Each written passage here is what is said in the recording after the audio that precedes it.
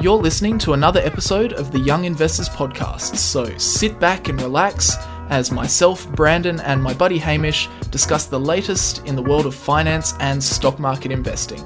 Now, a quick reminder before we get into the podcast is that nothing in this podcast should be taken on as personal financial advice. If you're ever unsure about your finances or investing and you need some help, make sure you reach out to a qualified financial advisor. But with all that said, let's get into another episode of the Young Investors Podcast. And we're off and racing. Welcome back, everybody. How you going over there, Hamish? How's things down in Melbourne? I'm doing well. Yeah, things are good. Weather has been fantastic. We also just came out of weather's been really good, but we also have been in a little bit of a snap lockdown. So yeah, what's going on with that? Is that finished or is that still going? Or yeah, it's finished. I mean, the full lockdown is finished. There's still some restrictions lingering, but that's kind of been what's happening this week in Melbourne. Back. Oh, it's good to hear. Back stuck indoors. How's things in Canberra? I'm not in Canberra at the moment. I'm at the Gold Coast. Oh, look at that. How's things in the Gold Coast then? How's things at the Gold Coast? Well, to be honest, I love the Gold Coast, but right now it could be better because it's just raining. Oh, it's just complete cloud and just rain. It's so bizarre when it rains. When it rains in Queensland, man, it pours. Buckets down. It was bucketing down, yeah. But anyway, fingers crossed the sun comes out so I can go to the beach. Yeah, hope so. Yeah, well, we've got a jam-packed day today in the podcast. Yeah, got lots of things to talk about. Podcast. The first thing I did want to say, just before we get into the sponsor and what we're going to talk about today, if you guys have any questions that you want to ask every now and then at the end, if we have time at the end of the podcast episodes, we do some Q&A. So if you have any questions you want to ask, then make sure you go over and head over to the YouTube version of the podcast, youtube.com/The Young Investors Podcast. And if you just click on the latest episode and ask your questions in the comment section, then every week we take all of the questions and stick them at the bottom of a document. And we usually have time to get to one or two or more Q&As, questions. So go ahead and do that. Well, we're running out. Actually, I was reading through the comments on the most recent podcast just before. We've actually got some interesting follow-ups from last week. I think we might have asked in last week's podcast what the market cap of Bitcoin is. Turns out it's about 882 billion. Wow. So that was a follow-up. So thank you, Peter, for letting us know about that. Thank you. And there was an interesting follow-up as well from Khalid, who said, technically speaking, if you're a Tesla holder or an S&P 500 index fund holder, which Tesla is a part of, then theoretically you do hold Bitcoin. Correct. That is true. Correct. That is very true. However small that might be, it's true. We do hold some Bitcoin. I hold some Bitcoin. I'm a Tesla shareholder. There you go. And Alex has a follow up. He simply says, "Nice, Gary." So it's good that a few people out there got that reference. Anyway, let's get stuck into the podcast. Today's episode is sponsored by ShareSite, and ShareSite is an application that you can use to track the performance of your stock portfolio, and it's fantastic for keeping track of all of the different types of gains you experience when you're investing in the stock market. So capital gains, dividends. If you have dividend reinvestment plans, then it will do all of those calculations for you. Currency gains, if you're buying shares internationally or you hold foreign currencies. And then the main reason why I personally use it is when it comes to tax time. So ShareSite generates up to 10 different reports that can be used at tax time to easily work out things such as your capital gains, dividend income, and more. And at the moment, you can try ShareSite for free by heading over to sharesite.com/young investors. That's site spelled SIGHT. sharesite.com/young investors. You can use that link to sign up to a free plan and use it for as long as you want. And if you also want to sign up to a paid plan with more features, more premium features, then you can use that link to get 4 months off a yearly subscription. So go check it out if you're interested in that. Nice. I like how you say it tracks your gains. It's like it doesn't track your losses because we don't want to know about those. Yeah, yeah. If you're losing money, it just disappears. Yeah. Instead of saying like negative 30%, it just says negative, and then it just says, "Don't worry, everything's gonna be all right." Yeah. And it slowly just strokes through your hair. Yeah, everything's gonna be all right. If your portfolio is doing really bad, it just comes up with a message encouraging you to start a new portfolio, and just so you can just kind of. We advise you delete this portfolio and start again. Get a fresh start. Go to the Gold Coast for a couple of days and get a fresh start. Time to open your 8th account. Yeah. Yeah, we noticed you have 15 accounts with us. Is something wrong? Oh, dear, oh, dear. All right, where should we start? Today? I don't know. We'll start with a bit of 13F news. That's always pretty interesting. Yeah. Should we start with Burry or Buffett? Both are quite interesting. You pick. Let's start with Buffett. Buffett. Yeah, fair. Everyone wants to know about Buffett. So, of course, when we're talking 13Fs, this is a quarterly filing that big money managers have to make over in the US if they manage, what is it, more than 100 million? Yeah, I think it's 100 million. Yeah. Yeah. So it basically just is them publicly disclosing what's in their equity portfolio. So just lets us know essentially what the big dogs are doing. And big dogs, they don't come much bigger. Well, they do not come bigger than Warren Buffett. He is the biggest of the big dogs, some may say. So a couple of interesting things, nothing groundbreaking, I guess, with the moves that he was making in this is for Q4 2020, because of course there's a 45-day delay after the quarter ends before this becomes public information. That's why we're only talking about it now. So probably the biggest story was that he's just formed a big new stake in Verizon. So I, to be honest, I didn't actually know heaps about Verizon, so I just did a quick squiz. But everybody knows them as a big US telecommunications company. They offer wireless, internet, TV, and phone services. They have 2,330 retail stores, and they're actually the second largest telco in the States by revenue after AT&T. So that is Verizon. And this is interesting because Buffett, well, I shouldn't just say Buffett, but Berkshire Hathaway made an investment in T-Mobile, or T-Mobile, I say it like the Americans do, T-Mobile, last quarter. And they've also added to that position in T-Mobile by 117% in this quarter, which is another big telco. Right. But that position is quite substantially smaller than the one they just made in Verizon. In fact, the stake they just made in Verizon went straight to their 6th largest position in their portfolio. Wow. So yeah, it's not a small buy. You know, sometimes like a couple of quarters ago we're like, oh, you know, is Buffett buying into this gold miner? And turns out it occupied like 0.3% of his portfolio.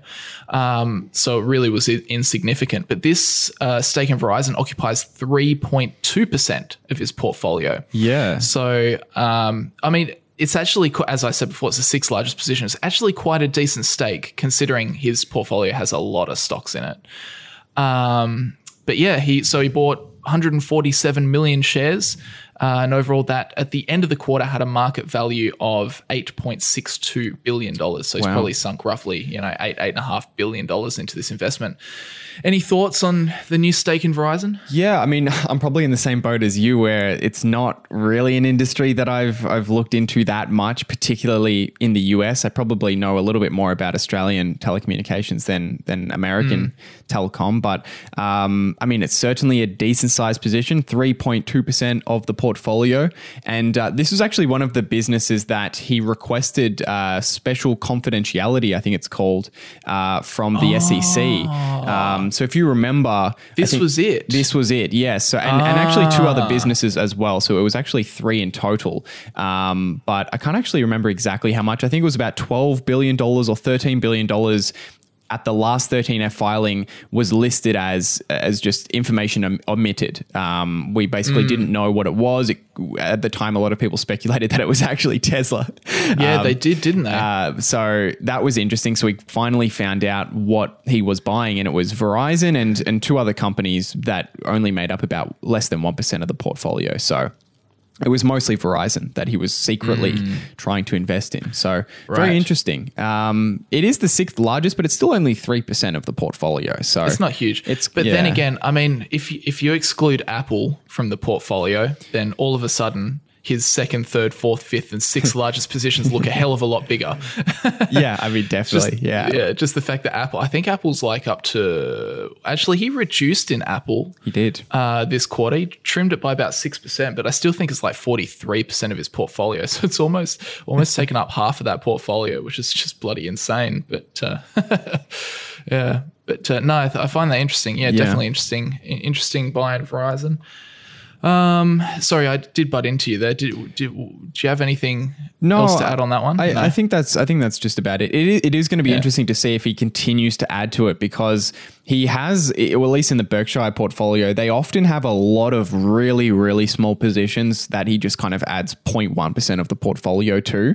But it's very rare that he adds a few percentage points to a stock. Usually if he's going to add to something and make it the sixth largest position, he's going to go quite heavy into it. So it'll certainly be interesting to see if over the first quarter of 2021, whether he continued to add to it.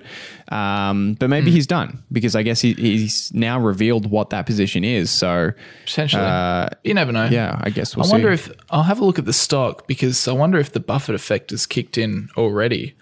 Because that's why the Buffett effect hasn't kicked in. Oh, actually, let's look at bit. Yes, it did. It did. Yeah. About 5%. It went up 5%. Yeah. So, that's why Warren Buffett asks the SEC for special treatment. If you didn't know.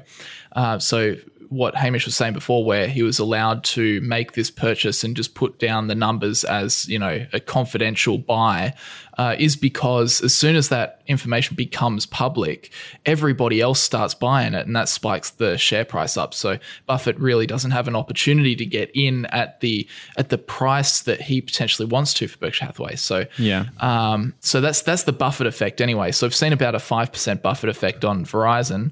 What else happened in this quarter? So you added to the pharmaceutical bets that we were talking about in the last quarter. He added another 28% to Merck, 20% to AbbVie, and 11% to Bristol Myers. To be honest, I don't know very much about these pharmaceutical companies, so I won't waste your time and get dragged down there. Yeah, but interesting. You go. No, all I was going to say was, interestingly enough, he completely sold out of the Pfizer position, which is obviously another pharmaceutical bet. Is that what you're about to say? Yeah, I was about to say that. Yeah, no, it's all good. Yeah, that was very interesting. I wonder why. I wonder what his reasoning there was. Yeah, maybe he thinks that. I honestly haven't even looked at Pfizer's stock. Is Pfizer's stock gone through the roof? Maybe it's potentially. Maybe a lot of the gain has been kind of achieved from it. Not really. It's kind scrambling. Still not really. Nah, it's not even. Yeah, it's kind of flat, isn't it? Yeah, you would have thought it would have exploded, but maybe it's insignificant for their business. I think Pfizer was a small position anyway, so maybe it wasn't even Buffett. It could have been Ted or Todd, and maybe it was simply a vaccine play. But it did have a big spike in when was it, in December, so potentially they cashed out there. Who knows? Yeah. And it's fallen back down in 2021, so it might be the case where we see, because it's at roughly the same price now as what it was in Q3. So maybe we might see it pop up in the Q1 2021 results. Who knows?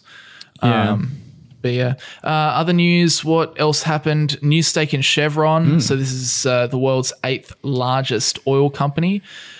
He bought 48.5 million shares, which was worth about 4.1 billion at the end of Q4 2020. So he's already made 12% year to date on that investment, which is pretty impressive. But, and I've been seeing a couple of videos pop up on YouTube about this. It's like, come on, Buffett, come on. You are so far stuck in the past.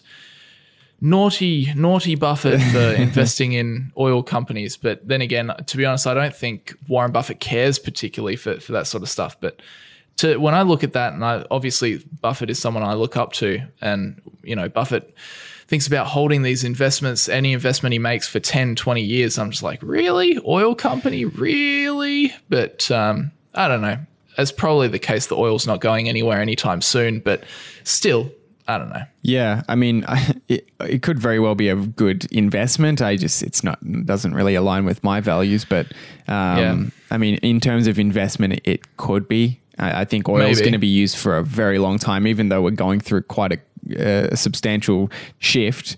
I think it's going to take a long time. It's used in plastics as well, so plastic isn't going anywhere. The use of fossil fuels in the industrial sector is just so deep that is going to take a long time. There'll be moves in the consumer market first, things like electric cars and powering your home and those sort of areas, but industrial will take a long time, and maybe Buffett sees that, but Yeah, it doesn't really align with my long-term values of buying something that you would want to hold forever. Yeah. To be honest, I don't think I would ever.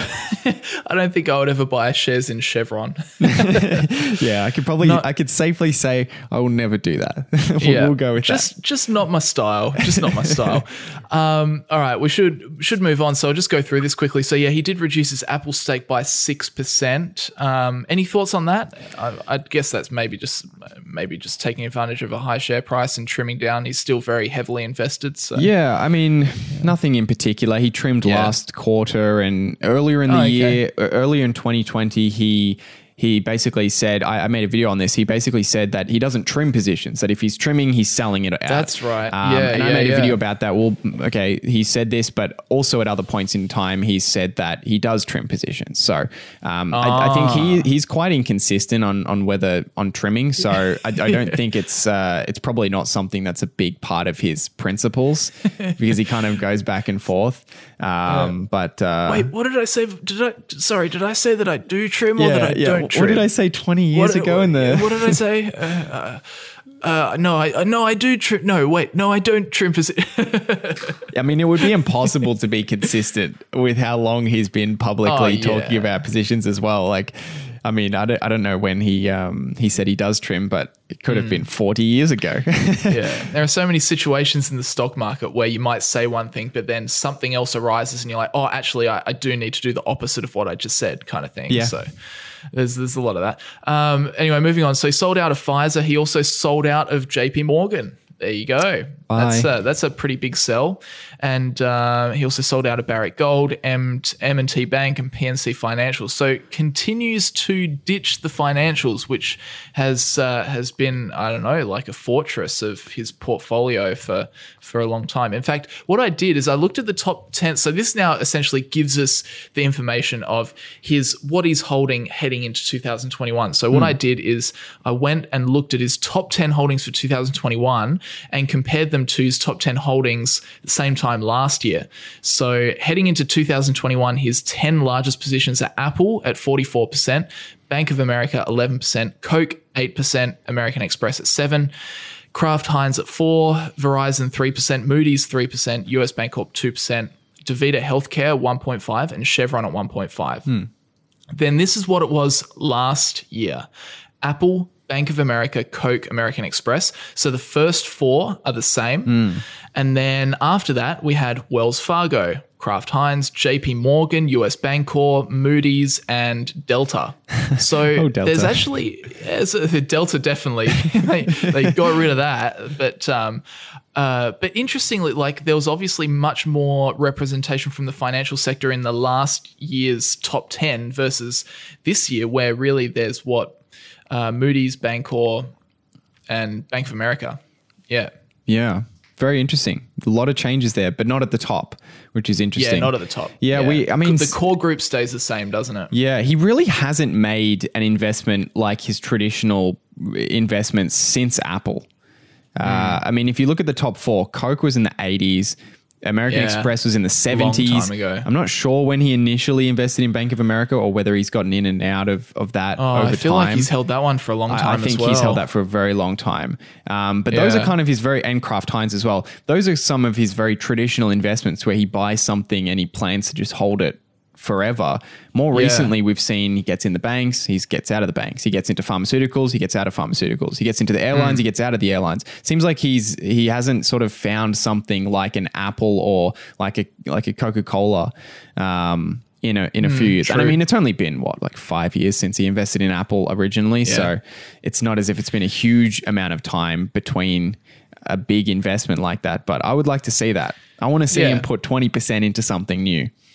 That would be insane. And it's also a function of something that we've spoken on the podcast about before is what investments are actually going to shift the needle for Berkshire Hathaway. Yeah. And when you actually look at this investment size that would be needed, like in the tens of billions of dollars, to take a substantial position in a company, to sink $20 billion into a stock, there's actually only select few businesses that he could potentially do that with. Yep.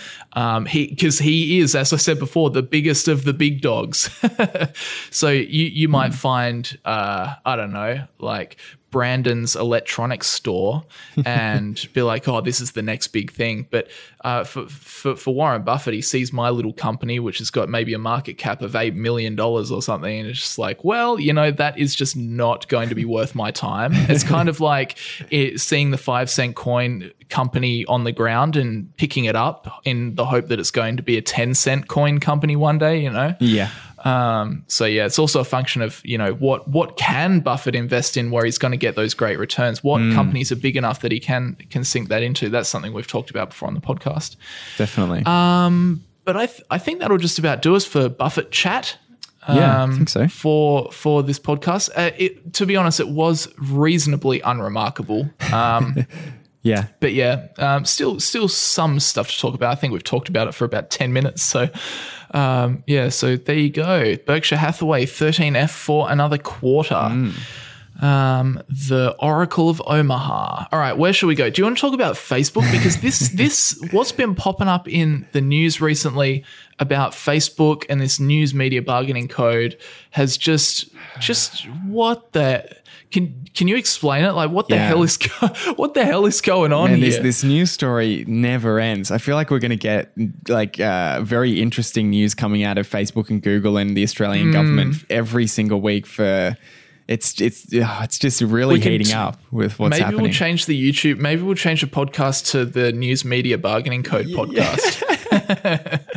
And Anti-News Corp. Yeah, exactly right. Anyway, tell us what's going on. Yeah, again, I'll just give a very, very brief summary of what's going on, but you can obviously check out pretty much any of the last podcast from the last month or so, or the last 2 months, and we've spoken about it probably every single week. But Google and Facebook in Australia are facing new regulations, and those regulations are basically compelling Google and Facebook to pay news companies like News Corp or Seven West Media for sharing news articles on their sites. So basically that's the core of the legislation. There's other things involved in it as well.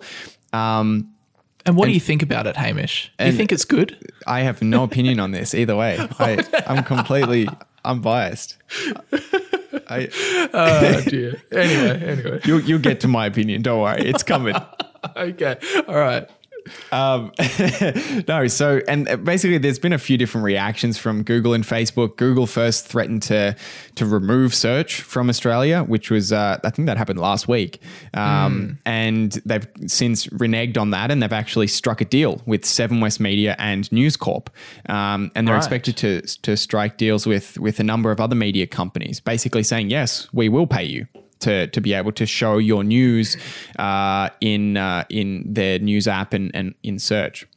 Wow. Okay. Yeah, and Facebook decided to go a little bit differently. They took a different approach, didn't they? Instead of putting their hand out and striking a deal, they actually this week decided they were going to remove news from their platform entirely. Cop that. Which happened, I think, yesterday, right? Or the day before when we're recording this, which is an insane move. Facebook basically said news only represents a tiny percentage. I think they said it was 4% of posts on Facebook. So as a result, in order to dodge this new regulation, in order to not be compelled to pay to share news, they just decided they're going to remove it. See you later. Cop that. Yeah, and I don't think anybody saw this coming as well, which was why it was such a shocking news story. And there was actually a lot of different things that happened, a number of consequences that kind of came out of how quickly this happened. They actually also ended up blocking a number of non-news pages in their sort of broad sweep of removing news pages, because of course they're not manually removing news pages. They're using an algorithm that's kind of guessing really. Based on a number of rules. But there was a few pages that were removed that are not news. So 1-800-RESPECT, the Western Australia Department of Fire and Emergency Services, the Bureau of Meteorology. There was Optus Stadium. There was a number a lot of them that were removed. Right. And interestingly, you've written here a statement from the company said, as the law does not provide any guidance on the definition of news content, we have taken a broad definition in order to respect the law as drafted. Which is such a slap in the face. That is to the legislation. That is just Facebook looking at Australian media and going, cop this. Yeah, because that was... You want to mess with us? We are going to flex our muscles. Yeah, very, very interesting, because that was Google's argument as well, was that the reason why Google didn't decide to try and just stop showing news was because the definition in the legislation is so broad that they couldn't possibly satisfy it without breaking the law. So Google basically said, okay, we can't really go that route, because if we leave anything up that the government deems is news, then that would fall into the discriminatory part of the legislation, and they would have to pay a fine. Whereas Facebook has kind of said, we're just going to go broad, just like the legislation, which is pretty funny, I think. Yeah. Did you and here's the thing, did you even notice that you couldn't post or read news on Facebook for the day that they blocked it? Did you notice? Because I did not even notice. No, not particularly. I do actually read quite a bit of news on Facebook, but it wasn't as if it was some groundbreaking change that I mean, I just went on Google to look at news. I get news from a number of different places: YouTube, Google, Facebook. So going directly to news sites a lot of the time as well. So it didn't really register with me. It wasn't something like as if, I mean, if they just blocked the Facebook app, I would notice that because I would keep going to it and being like, oh, I can't use this.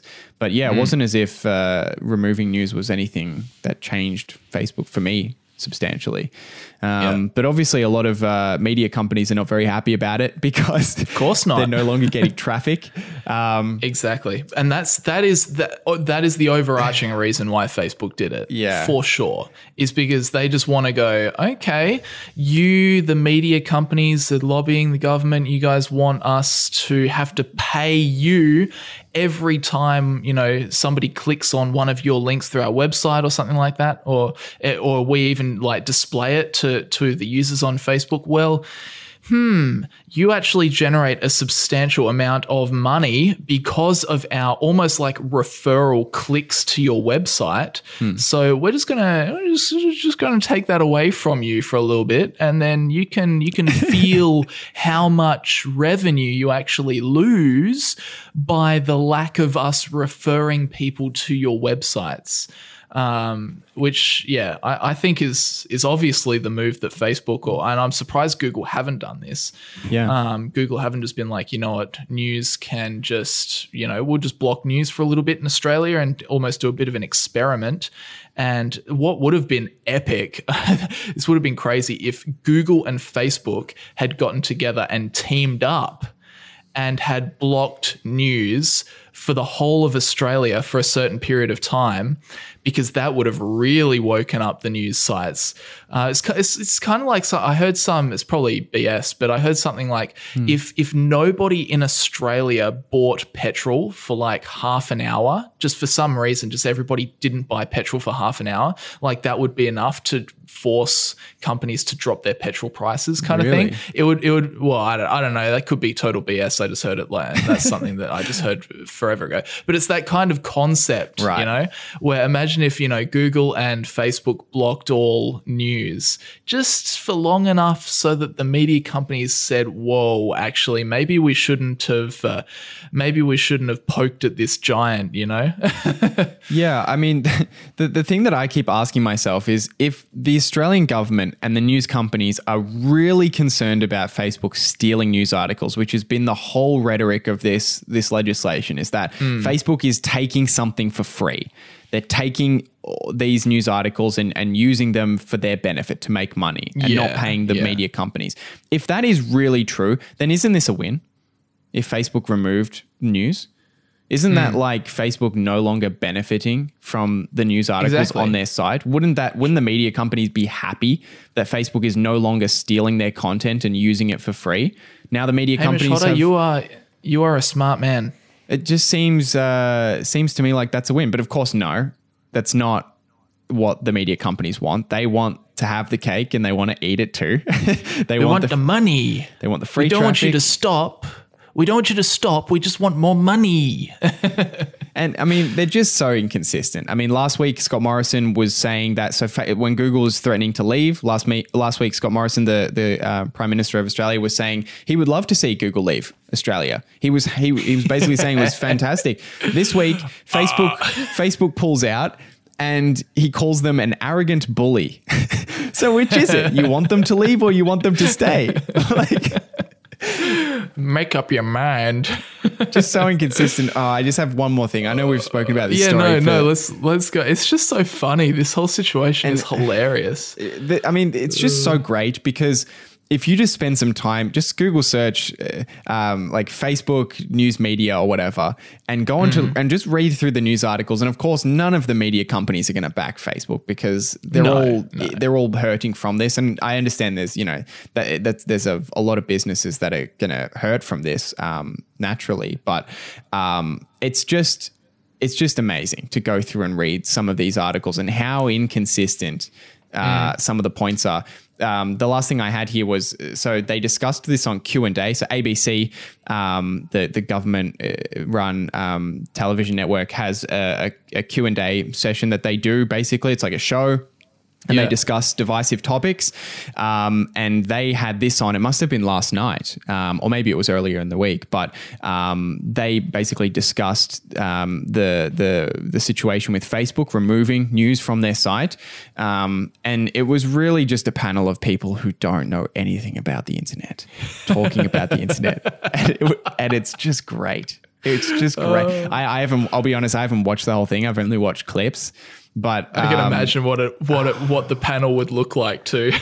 Oh yeah, I don't even need to explain it. Everybody knows what the panel would look like. But so there was just one comment I'll bring up. I'm not going to spend too much time on this story because I enjoy it, but I know a lot of people are probably sick of me talking about it. But Michelle Rowland was one of the panelists. And she basically had like a segment where she just basically gave a nice speech presenting her argument against Facebook. And she argued that Facebook has been benefiting from sharing news articles on their site, basically the same argument that a lot of people have been making. Then she spoke about how that Facebook has basically driven a decline in traditional media companies, and that has resulted in job losses and all these other things. She spoke about how 40% of Australians access news through Facebook, but I mean, I'm sure a lot of people access news through Facebook, but I'm sure it's not the only place people access news. So I don't know. I'd love to see that stat. But this quote was probably the best thing out of her little speech was she says, "Over the years, we've seen a lot of search engines come and go. Internet Explorer, MySpace. Is this the beginning of the end of Facebook?" The best thing about that is none of the things she mentioned are a search engine, including Facebook. Search engines come and go. We've got an internet browser, an old social media platform. and the new social media platform. Oh my gosh. Jesus Christ. Over the years, we've seen train companies come and go. Chevron, the AFL, Sony. It's like, what? But the funniest thing is just like, it's almost like she knows she doesn't know by just asking it as a question. Yeah. Instead of saying, this is the beginning at the end of Facebook. She's like, is this the beginning of the end for Facebook? Is it? It's like, let me think about that. Okay, so, well, first of all, the Australian market is really insignificant to Facebook. Secondly, there's like a third of the world's population that uses Facebook on a monthly basis. What did we ran a calculation when we were looking at their numbers. I think it was 75% of people who have access to the internet use Facebook every month, I think. Use one of the apps. Yeah, at least one of the apps. Which is just an Is this the beginning of the end? Okay, so the return on invested capital is like 20 to 30%, like for years and years and years on end. Okay, so they're getting record revenues. Okay, they've got this massive network effect, this massive moat. Okay. No, I don't think this is the beginning of the end for Facebook. Hundreds of millions of small businesses use Facebook in one way or the other. Exactly. Yeah, you take Facebook away and boy, oh boy, man, some businesses really start to hurt.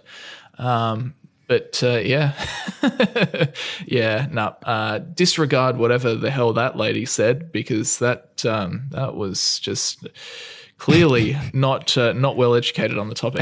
And the best thing about the panel was nobody challenged her after she said that. They were all just nodding their head. Nodding. Yes, yes, maybe. You're right. Very well could be. I haven't used Firefox in years.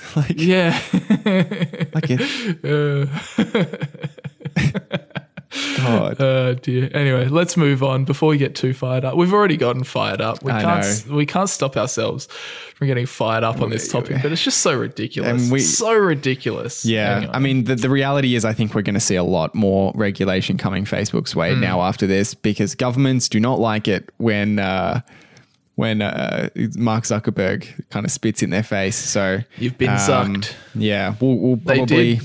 Australia got zucked. They got zucked. Yeah, they did. It was the zuck is the immediate brutal response, and Australia is normally Murdocked, which is just the slow, repetitive kill over time. So it's like, would you rather be Murdocked or would you rather be zucked? That's essentially what this debate boils down to. You decide. Anyway, let's move on. More 13F news. I made a video about this, so I won't hammer on about it too much, but I wanted to bring it up because it is just so unfortunate. Poor old Michael Burry. I feel for him. I mean, sure, the guy's a millionaire. Sure, he's living well. He made a lot of money in the global financial crisis betting against the housing market. But so back to what we were talking about before with these 13Fs. So you know how we've been talking about GameStop over the past month or two, I guess. Anyway, so GameStop just has this in late January, has this incredible run. The full short squeeze, the full impact of the short squeeze sends the shares from like $20 to $347 in like 10 trading days or something. Anyway, then there's this ongoing battle between like retail investors, the Wall Street bets people, and the hedge funds that are just bleeding. And this is like this war that became a meme that everyone got on, of course, as we've been talking about. But this innocent bystander of the whole event, Michael Burry, he just so happened to have, well, this is what we knew. At the end of Q3 2020, it was GameStop was his largest position in his portfolio. It held like over 10% of his portfolio. I think maybe 13% if I'm remembering correctly. So we thought, sitting back, because that was the last update we got, we thought, oh yeah, Michael Burry is not one to just, he'll hold this. He believes in it. He'll hold it. And then we saw this amazing run. So we think, oh my gosh, Michael Burry's literally made like between $300 and $500 million in literally like a month. This is just insane. Unfortunately for him, turns out he missed the run completely. Oh, the poor guy. I mean, it wasn't so bad. And I'm copping it a lot in my YouTube comments at the moment on this video, because it's like, oh no, he tripled his money or whatever, because he still would have done very, very well on the investment. Like, right, yeah. He bought it like between $3.50 and $5.50. And when he sold out, the stock was roughly at like $20. So he's done very, very well. But can you just imagine? I mean, he saw the filing just said that he sold out completely, sold out every single last share that he had in GameStop. He sold in Q4 2020 before the run even started. Can you just imagine? I mean, you would feel great initially. Imagine you like Thor Industries, right? Imagine you booking like a, 300-400% profit on your position, and then you're feeling great. And then a month later, Thor just goes up by 1,600%. I mean, you should feel good because, like, you know, a win's a win. But I don't know. Would you feel good? No. I feel like you'd just be like, oh, the biggest opportunity of my life. Yeah, you would feel terrible because everything's relative. You always just want, you always want what you can't have. Oh, man, poor old Michael Burry. Wow. Because that literally, him selling out, if he timed it perfectly, which of course wouldn't have happened, but if he held all the way up to 347 per share and then just happened to sell his whole position at 347 per share, he would have turned 17 million into about 500 million. So like $500 million. Wow. The funny thing is that I just thought of just then was if you were cloning Michael Burry, you would have probably benefited more as long as if you were able to sell out of it while it was really high, then you would have probably been holding GameStop while even though Michael Burry had sold it, because there's that delay between the filings. Like you would have only found out this week that Michael Burry didn't have GameStop. Very true. If you were actually cloning him, you would have probably been holding it while it went up. Not that that's a incentive to go and clone anybody, but it's just interesting that I think we've spoken about how cloning can through 13Fs can be negative in some ways because you're always 45 days behind at the very least. A lot of the time you might even be longer than that behind. So you can't really copy them accurately. Very interesting situation. Yeah, true. In this case, the 45-day delay would have been a blessing in disguise. Correct, yeah. Yeah, because true, we always think about, why do we have to wait 45 days after the quarter ends before we can see what's going on? But yeah, this one would have benefited you quite substantially. Oh, dear.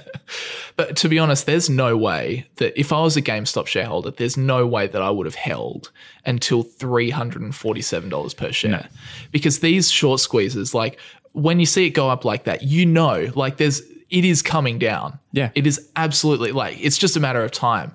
So it then becomes like you look at your returns on paper and, you know, we were seeing, okay, the stock started at 20, then it went to 40, then it went to 60, then it went to 100 and something, then it went to 300. Like there would have been a point along there where you're like, man, this could literally end tomorrow. Like the stock could just drop 60, 70, 80% tomorrow. Yeah. So you probably wouldn't have even held on that long. Like if I saw my stock go from 20 to 60 and I'm running my valuation, I was like, oh, geez, you know, this is hot, then I probably would have dumped it maybe even around $60. I don't think there's any way in the world I'd still be holding my shares at $300. Yeah, that's why I just don't want to. I don't want to be the kind of person trading in and out of stocks on those kinds of things because it would be so difficult to decide what you do there. Like, do you sell out completely? Do you hold completely? Do you sell a little bit and then leave some in there, leave some of the profits in there? What do you even do? Because like you said, if you sell out, you feel good for a little while, but then if it rockets up, you'll feel terrible. But then also the same is true on the other side. If you keep buying more and more and more, and then you experience what happened to GameStop, which is it's down, 90%, 88% now? It's, 88. That would hurt. Ouch. Yeah, this is kind of interesting though. You know, I looked at GameStop. It's down 88% since the 27th of January. Right. So it's down 11% overnight even. However, so that's like it's basically lost almost all its value since the 27th of January. However, it's up 880% in the last 12 months. Oh, wow. So even if you bought it like a year ago and you still held it through everything that's happened, the run up and then the crash back down, literally the 88% crash that we've had since the 27th of January, you're still up 880%. That's amazing. That is amazing, isn't it? Oh, dear. But no, it's very interesting. Nothing really too much to report apart from that out of Michael Burry's 13F. Nothing that caught my attention. The thing that interested me was he can really move and shake his portfolio. Like he's got 20 stocks in his portfolio in in Q4 2020. So he has 20 stocks in his portfolio. In Q4 2020, he added 9 new stocks and he sold out of 9 stocks completely. Whoa. So he just, Talk about that for turnover. he just changed half his portfolio in a single quarter. Yeah, exactly right. Exactly. And he ditched GameStop, he ditched Facebook, he ditched so many of his other ones that he said that he's bullish on. So weird. He definitely doesn't mind moving around the old Michael Burry. Yeah. But anyway. Facebook's bothering me at the moment with everything that's going on. I don't know what to do with it. There's a lot of uncertainty, I feel. Oh, yeah. With regulation. Is it uncertainty worldwide, or is it just uncertainty in Australia? Because Australia wouldn't mean nothing to Facebook, you know? Of course, yeah. It would have to gain US interest. Which I think it could. I wouldn't say it was inconceivable for the Democratic government in the US to regulate heavily against Facebook and some of the other tech giants. But yeah, I guess we'll kind of see what happens. So Michael Burry is out. I think Seth Klarman, I had a look at his. He sold out of Google but kept his Facebook, actually added to his Facebook position. So yeah. There you go. Yeah, it's quite interesting because some of these big name investors, their thoughts on different stocks do conflict. I mean, this is just further evidence that really you shouldn't trust anyone except yourself when you're investing. It's like you look at this investor and they're buying heaps of Facebook. You look at that investor and then they're selling heaps of Facebook. Yeah. If they went on to CNBC, they'd say, no, get out of Facebook. If the other person went on CNBC, they'd say, yeah, time to get in on Facebook. I did. Yeah, so and they both have good records. So exactly right. It can be the case that two really great investors disagree on a stock. One will end up being right, one will be wrong. To what degree, I don't know, but or it could be to any degree. But then they could still end up with their overall portfolios, with their overall picks, still end up both being good investors. Because you don't have to be right on every single one. So yeah, it doesn't really make any sense to just blindly follow one stock from one great investor. It's not really going to help you out. You know, I wanted to talk about this story real quick because we didn't get time for it last week. But I still want to cover it. I find it quite interesting. I looked up, this is now, I think, like a week or two ago, school banking programs to be banned in Canberra from July after unanimous support from ACT politicians. How interesting is this? This is specifically targeting, I think, the Commonwealth Bank's Dolomites program. We all know that these, Dolomite programs are actually just like marketing campaigns. But now Canberra's actually stepped up and has said, no, we are actually going to ban this because this is not a good thing.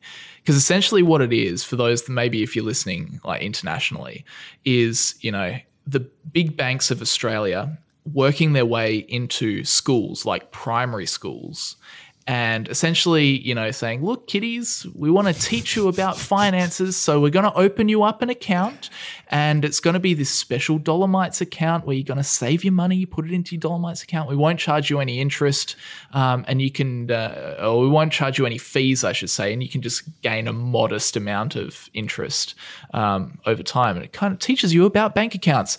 Anyway, turns out, a review of the financial programs by ASIC last year concluded they do little to help students. The banking regulator said the programs did not improve money-saving behaviour among students, and the objective of the banks in running these programs was in gaining new customers. Hey, little Timmy, if you use this magic card, you can buy anything you like. Exactly. We'll send you a credit card on your 18th birthday. Don't you worry about that.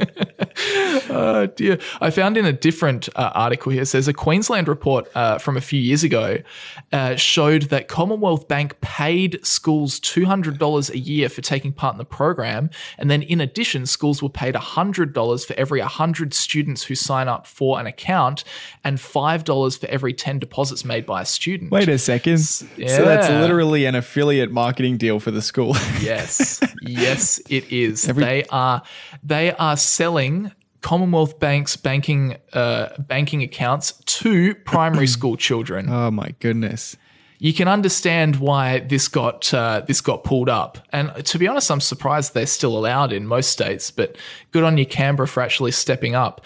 It says here the Education Minister Yvette Berry said community consultation had shown students were not satisfied with the financial education they received at school. Quote, one of the things students identified they wanted to learn about was money and finances. And the ASIC report found providers of school banking programs were unable to demonstrate these programs improved savings behavior.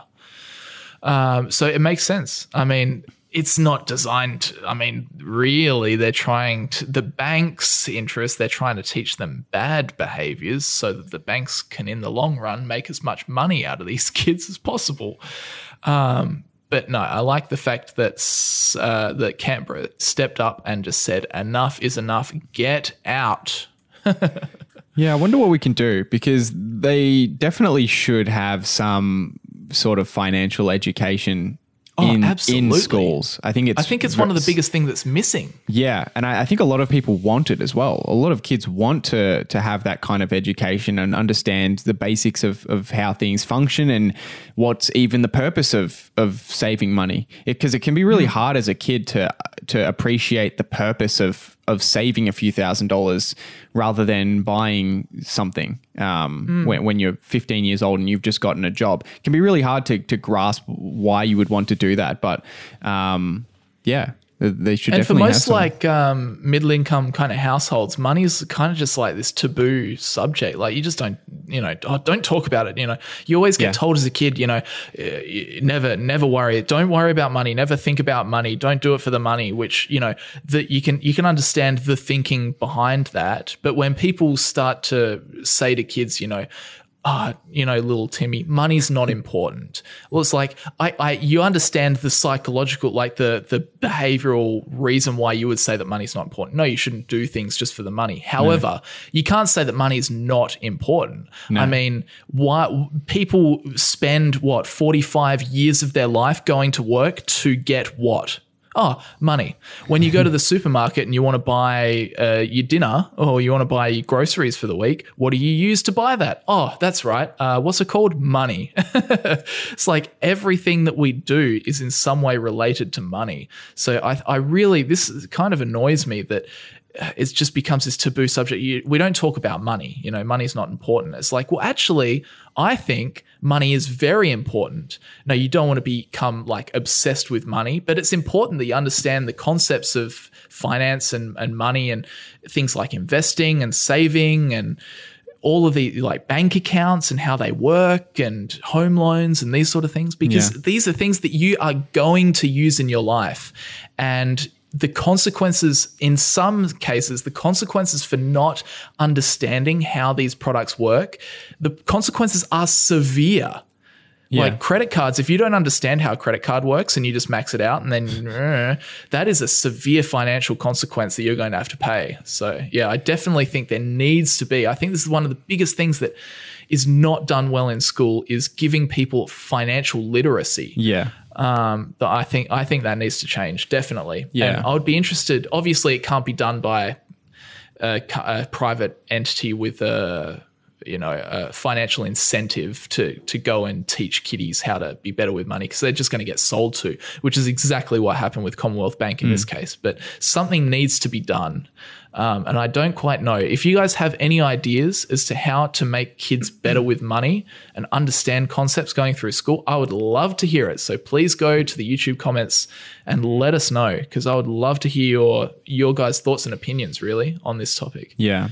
And the internet, in a way, has helped a lot with people being able to kind of seek out their own financial education. Because prior to the internet, your education would have almost entirely come from what your parents' understanding of finances is. And in many ways, it still is. Like from a young age, your understanding of finance is going to be what your parents tell you. The philosophies and whatnot. Exactly, the principles that they instill in you. So the internet's helped with that a little bit, but yeah, it would be good, I think, if there was some kind of class that you went through, or at least a program that you do once during school that can help you understand why it's important to get started early with investing. It wouldn't even have to be a big thing. I mean, you just need to teach people about the financial structures that they will encounter in their life. So things like credit cards, debit cards, home loans, insurance policies, that sort of thing. And the other thing I would want to touch on is money saving and investing. Yeah. In the stock, probably, and you probably just talk about in the stock market and in property. Yeah. And that would basically be it. You just cover active invest, or you probably wouldn't even cover active investing. You probably just stick to passive investing. But you talk about that, talk about how some people use property to invest, and then that'd be it. Yeah. But anyway. Jesus, seems relatively straightforward. Maybe obvious. we should do it. Anyway, so that's what I wanted to touch on with that story. Do we have anything else, or should we move it? We've only got one Q&A question today. I guess we've probably been going for almost an hour. We should probably head into our Q&A question, right? Yeah, let's jump into it. This is an interesting one because it's a bit out of left field, which I kind of like. Where was it? Here it is. So, hey guys, big fan of the podcast. Thank you very much. you. A bit of a different question to usual. What tax benefits do you guys get as YouTubers? I imagine you can claim camera equipment, software, etc. But what's to stop me from claiming to be a YouTuber and get the same benefits? Is there a certain amount of income required per year or anything like that? Asking for a friend. That is a really good question. I haven't answered a question like this in a long time. Yeah, I mean, there's a lot of things you can deduct. Of course, that's true. The income that will be required is, I mean, you can only get tax savings on income that you've generated through YouTube. So you couldn't make $0 through YouTube and then get deductions on equipment that is used to create YouTube content, as far as I'm aware, at least.